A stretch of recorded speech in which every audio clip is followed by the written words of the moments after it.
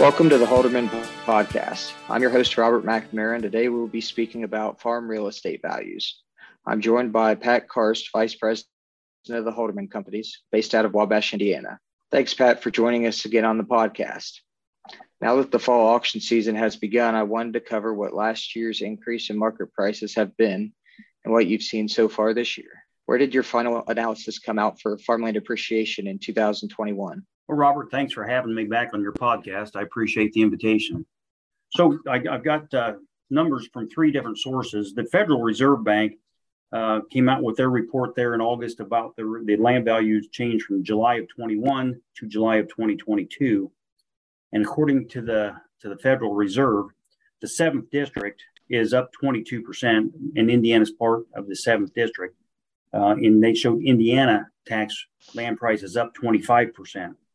So that kind of coincides with what Purdue said. The Purdue land value study came out in the 1st of August, and it was from June of 2021 to June of 2022. And they showed top land up 31%, average land up 30%, and poor land up 34%.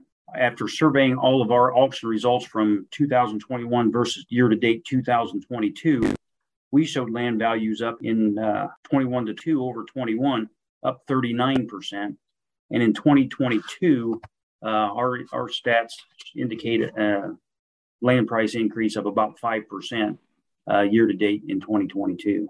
And have you done any analysis or paid attention to who the primary buyers in the market have been? Yeah, we ask everybody when we're doing purchase agreements, are they buying to farm it, or are they buying as investors? A good portion of the time, more than half the buyers, we know who they are and what they are. But yeah, buyers at our auctions so far in 2022 are almost equally split between buyers and investors. We have 55% of the buyers are farmers and 45% of the buyers are investors. That's just at our auctions, Robert. We polled our agents last week at our company meeting, and they said that 74% of the farms they see sell are being sold to farmers, and 26% are being sold to investors. Somebody's going to ask, well, why that huge difference? What's the discrepancy? It's that many farms are sold privately without the benefit of a professional land broker. And these farms, they might be sold to the neighbors, they might be sold to the tenants, they might be sold to somebody else without using a land broker. So there's a lot of land that's sold without really even hitting the open market. And the other thing I want to touch on with this topic, Robert, is that for the most part, these investors are just local or regional investors. They're people that are looking to add real estate into their investment portfolio as a hedge against inflation. The other thing we've seen is an uptick in the number of people selling highly appreciated land around urban areas such as Indianapolis or Columbus or Cincinnati. And then they're trying to defer their capital gains by trading that gain into farmland in other areas. Yeah, you see a lot of articles come out in the newspaper about investment companies buying farmland, but you don't see much mention of just local people that want to use it to diversify. Correct. Out of the purchase money, I mean, you probably see all the settlement statements. Are you noticing that a lot of it's coming from cash, or is financing, or a portion of each? What are you normally seeing in these most recent transactions? You're right. I see a lot of the closing statements. I don't see all of them. We're seeing there's still a considerable amount of cash in the farm buying population. What we don't see on those statements, we see how much is borrowed, but we don't see where the rest of it came from. So we don't know whether it came from cash or whether it came from the pledging of other collateral. So we're seeing a lot of cash buyers in some of our smaller deals, maybe $1 million or $1.5 million or less in purchase price. And then we're seeing the rest of them are almost all financed in one way or another. The interesting thing, I had lunch with an ag banker yesterday, and he told me that they will only loan up to $8,500 per acre on a farm purchase. So if somebody spends $10,000 on a farm, they can only borrow $8,500. Excuse me, they can only borrow $8,500, and the other $1,500 has to either be cash or the pledging of other collateral. Yeah, that makes sense. There have been some banks that when there's a rapid increase, they don't necessarily increase their loan amounts at the same speed of what the market's moving. And I think that makes good business sense. If we see a drop in these land prices, then they are not under collateralized. Right. Oh, with the Fed coming out today and raising another 75 basis points for interest rates, do you think that if interest rates continue to increase, it's going to cool off the farm real estate market next year? Well, let's look at what we have seen. Without then we can speculate. We haven't really noticed any demand reduction so far. Land prices are up about 5% for the year. Of course, there could be some demand reduction, but we with that increase in prices, it's hard to justify. And when I've talked to buyers and prospective buyers before and after the sale, I really haven't had anybody talk to me about the increase in interest cost and that it's getting harder to borrow money or anything like that. So I guess I really don't think that there's been a whole lot of demand erosion based on higher interest rates. Now, for the speculation part, at some point, higher interest rates have to affect the demand for farmland. They just have to, because it's going to reduce the amount of money the buyers can spend because of the higher payments. At an Ag Bankers Conference back in 2021, a roundtable discussion suggested that maybe a 400 basis point increase would curb demand. And after the rise today, we are right there. We're, I think, 375 basis points of increase now. So we're going to find out whether that's going to curb demand or not, aren't we? Yeah.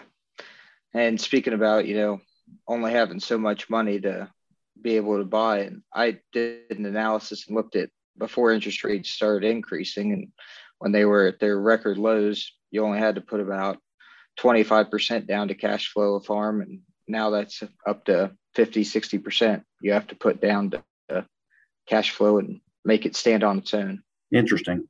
With the rapid increase in land values over the last 20 months or so, what kind of comments have you gotten from the buyers or runner-up bidders on the prices that they are willing to pay?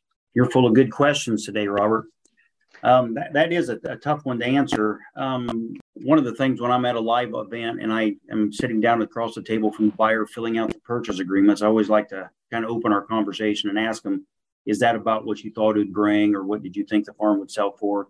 And most buyers are not very willing to admit that they paid more than they thought it would bring, or they paid more than they planned to. So a lot of them will just say, yeah, that's about what I thought it would bring. And I haven't talked to anybody in the last 18 months or better that really thought they got a bargain. That's a lot cheaper than I thought it was going to be. And recently, a farmer bought a large farm in north central Indiana, and they paid over $14,000 an acre for it. And I asked him the same question I ask everyone else.